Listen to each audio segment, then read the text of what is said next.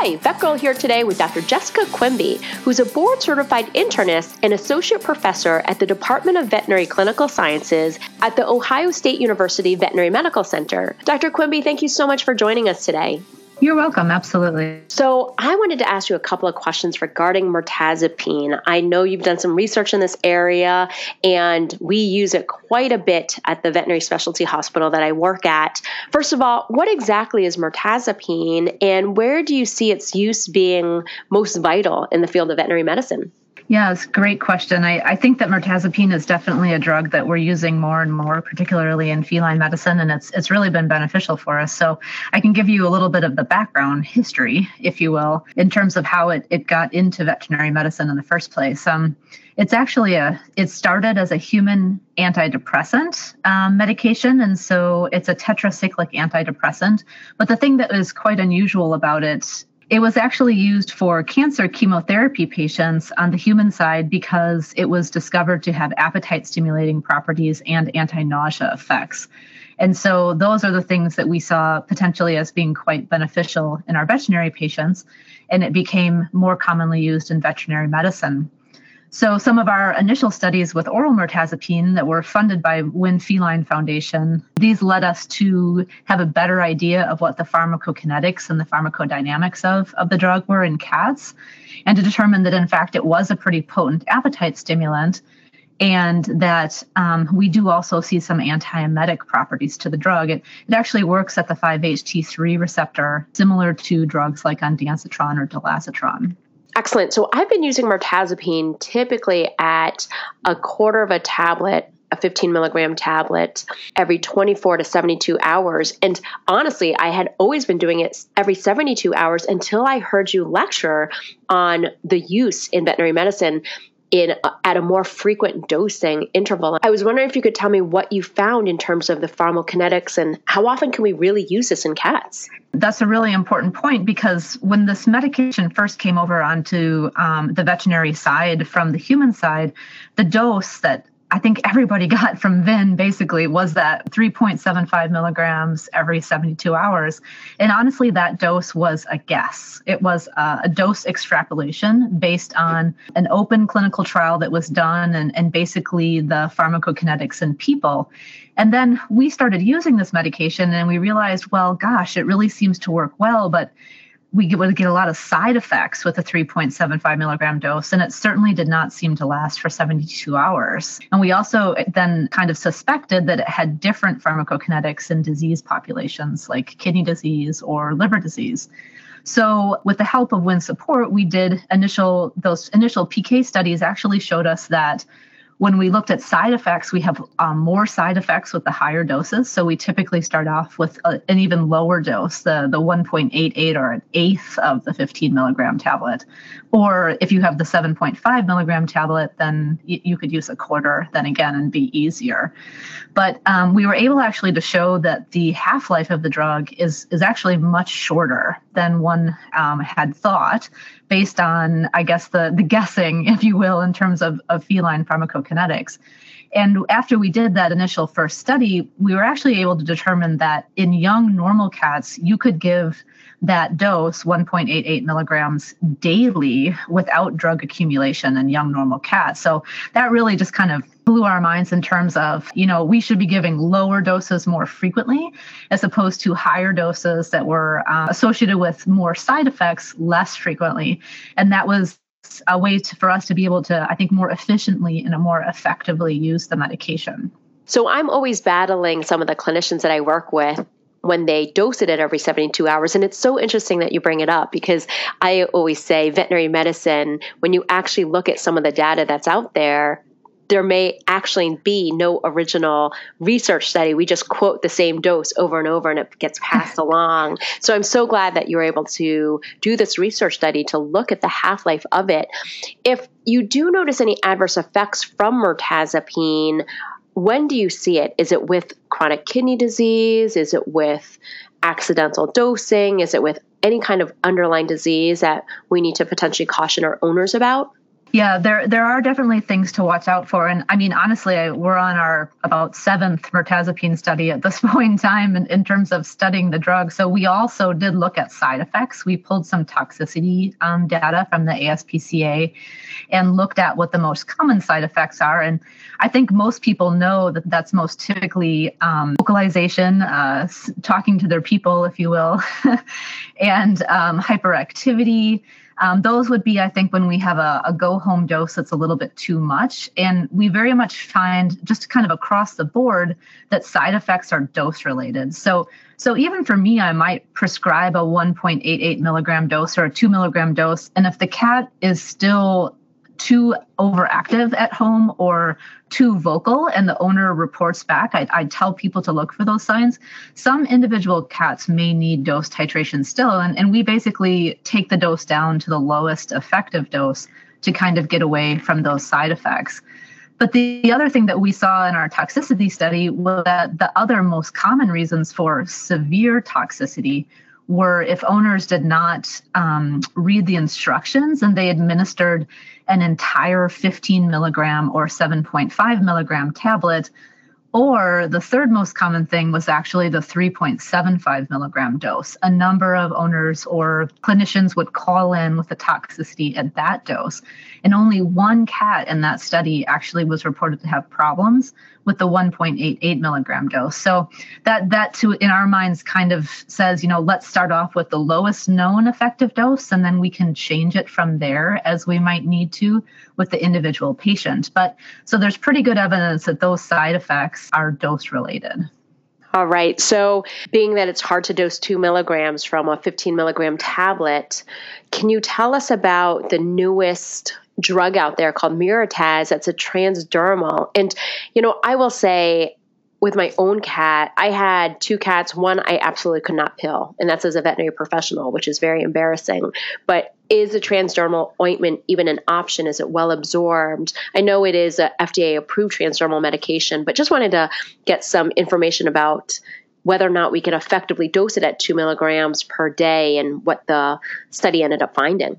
Yep, you bet. And that really is a very fortunate thing, I think, with this medication, is that it is amenable to transdermal administration. I think we're quite lucky in that regard. And you're right, we have huge problems, A, measuring 1.88 milligrams, and B, pilling the cat. So this is kind of where the interest in other dosing types, formulations came about. So after our toxicity study, we did one of two things. We started actually compounding the drug into the actual dose we wanted in a capsule. So we were no longer sending owners home with entire tablets for safety reasons now. And then we actually started looking at compounded transdermal medications. And so we previously published a study confirming that you could get appetite stimulation with a compounded transdermal product for mirtazipine. And then Wynn had also recently funded us to look at it in chronic kidney disease cats. And we were able to show that there was an abstract 2 years ago at DACVIM, and we've now just put that in for publication internationally. But at the same time, Mirataz was being developed as well as, and now has become FDA approved as a transdermal. So it's really encouraging to me to see from 2 different directions, we arose at the same answer, that this drug is amenable to transdermal administration. And quite frankly, the dose is not really at all that different. And that's something that people always say, well, you need a higher dose if you're giving it transdermally. And actually, the evidence suggests that this drug is quite good at getting across that way, and that we are seeing the same effect. So we showed an appetite effect, and Mirataz is approved for weight gain, obviously via appetite effect, but the actual labeling claim is for weight gain. And so I think that just adds, all of that adds to the evidence. And now we have an FDA approved product for this. And yes, it's much easier than having to pill the cat, you bet. Now, when it comes to the use of transdermal medications, as a veterinary professional, I've often noticed that when an owner brings their pet in, that the ear is just smeared with some type of oil. They're not wiping it off in between. What do we need to know as veterinary professionals when it comes to applying it? And does the owner have to wear gloves? Do they have to wipe it out in between? What are some things that we need to know about? Yeah, you bet. That's very important. And first of all, of course, owners should be wearing some type of protection because it is a transdermal medication. But I think also this is a good time to bring up the difference in between these possible compounded products and the availability of an FDA approved product. Our traditional experience with compounded products has been, and even when we made our own compounded mirtazipine, was that you're actually grinding up the tablets, which is how you're supposed to appropriately compound things, is by taking the FDA approved product and making it into a compounded product. But that results in a lot of excipient. So you're taking a tablet that is, potentially over 90% excipient and trying to make that into a transdermal gel that you're putting on the ear. And in the years that we were studying those medications, there is a lot of crusty white material that gets left on the ear. And that's not going to be something that's good. And that's probably true with a lot of different transdermal medications. I would also point out that there are only really 2 transdermal medications that we have good evidence for, and that would be mirtazipine and methimazole. We regularly use transdermal methimazole. And when I say, I guess I mean as a compounded gel like this, not a patch or something else, or a transmucosal, but something that you're putting on the inside of the cat's ear in this way. So we do have to pay attention. I have owners who are literally, they come to me and they have an entire bag of different types of transdermal gels, and they're just willy-nilly putting them all on the ear together. And that's probably going to affect the efficacy of whichever one of those drugs was actually an effective product. So that is definitely an issue.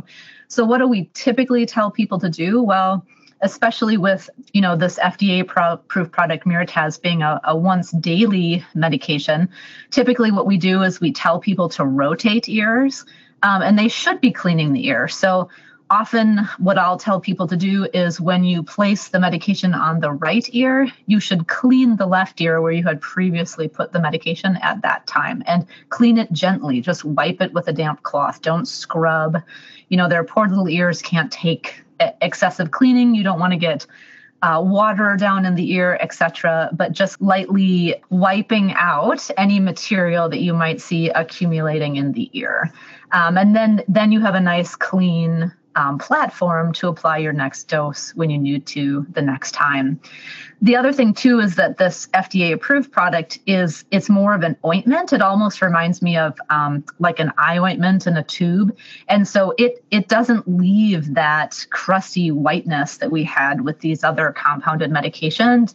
And there was an abstract that was put out about within a relatively short period of time, like 2 hours after administration, you can't get a lot of remnant medication off the surface of that ear. So it really is potentially going in, and it's not leaving a lot of remnant on the skin, according to that research. But I think it's important to monitor that. And as a veterinarian, when those cats are coming in and they've used these products, to pay attention to the ears and make sure that the owners are taking care of them. And then also potentially make sure that they're not over irritating them by cleaning them too roughly or the way that they're applying the gel. So watch out for ear irritation. That was reported in the pivotal study. Honestly, I really uncommonly see that. And so it also is related to the way that people are cleaning and applying the gel. Is there any need to shave the cat's ear? No, yes, I definitely would not do that. Again, I think that would be a source of irritation. Usually what we're doing is we're applying it to the hairless portion of the inside of the ear.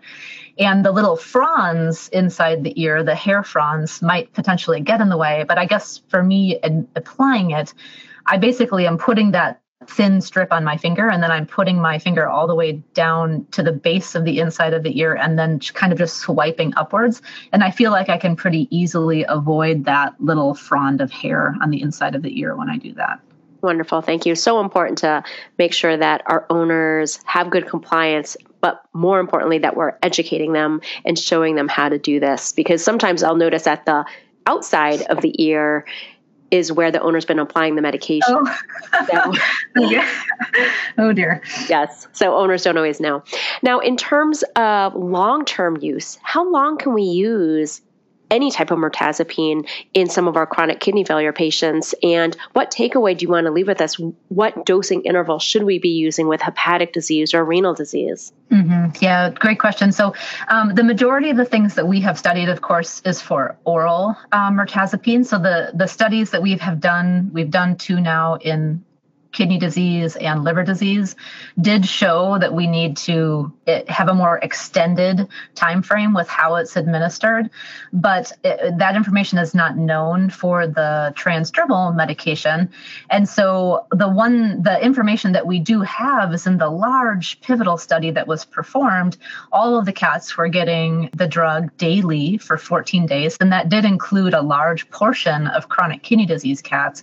And in that study, the chronic kidney disease cats did not have any greater incidence of side effects than the other cats did in the study. That sub-analysis was done, looking for any possibility that maybe it wasn't a good idea for them to get it daily. So I think that given that pharmacodynamic information, that is typically how the drug is currently being administered. For our other forms, when we're doing oral mirtazipine or when we've done the transdermal, because they really are different formulations, our experience has been that we should be giving those every other day to cats with kidney disease or liver disease.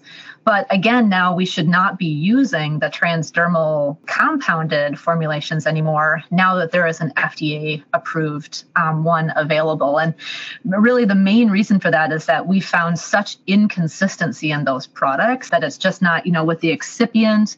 And then when we did some drug testing on some of the commercially available products, they're really just not very dependable products in terms of their drug concentration. And honestly, it's basically illegal to now compound those when you have an FDA-approved product available. Great point. Thank you so much for bringing that up. I think we as veterinary professionals sometimes forget about that. Now, I am going to ask you one more question because I know veterinarians are going to ask me about this. Can you use other appetite stimulants in cats in conjunction with mirtazipine? In other words, can you use extra label Entice in a cat on top of mirtazipine? I know the safety studies of both drugs probably weren't looked at together, but do you have any input on this? Right. I mean, of course, it's all extra label. But what have we done? Or I think what would I be concerned about safety-wise is a great question. The first comment I would make would be the other appetite stimulant out there would be cyproheptadine, right? If that's something that some practitioners are using. Cyproheptadine would actually be an antidote for mirtazipine. It's used for treating mirtazipine toxicity. So giving those two things together potentially would actually negate the clinical benefits. So that I would not do. It would be one or the other. And as for Entice, if there are practitioners that are using it off label, I personally don't see any reason why it can't be given with mirtazipine.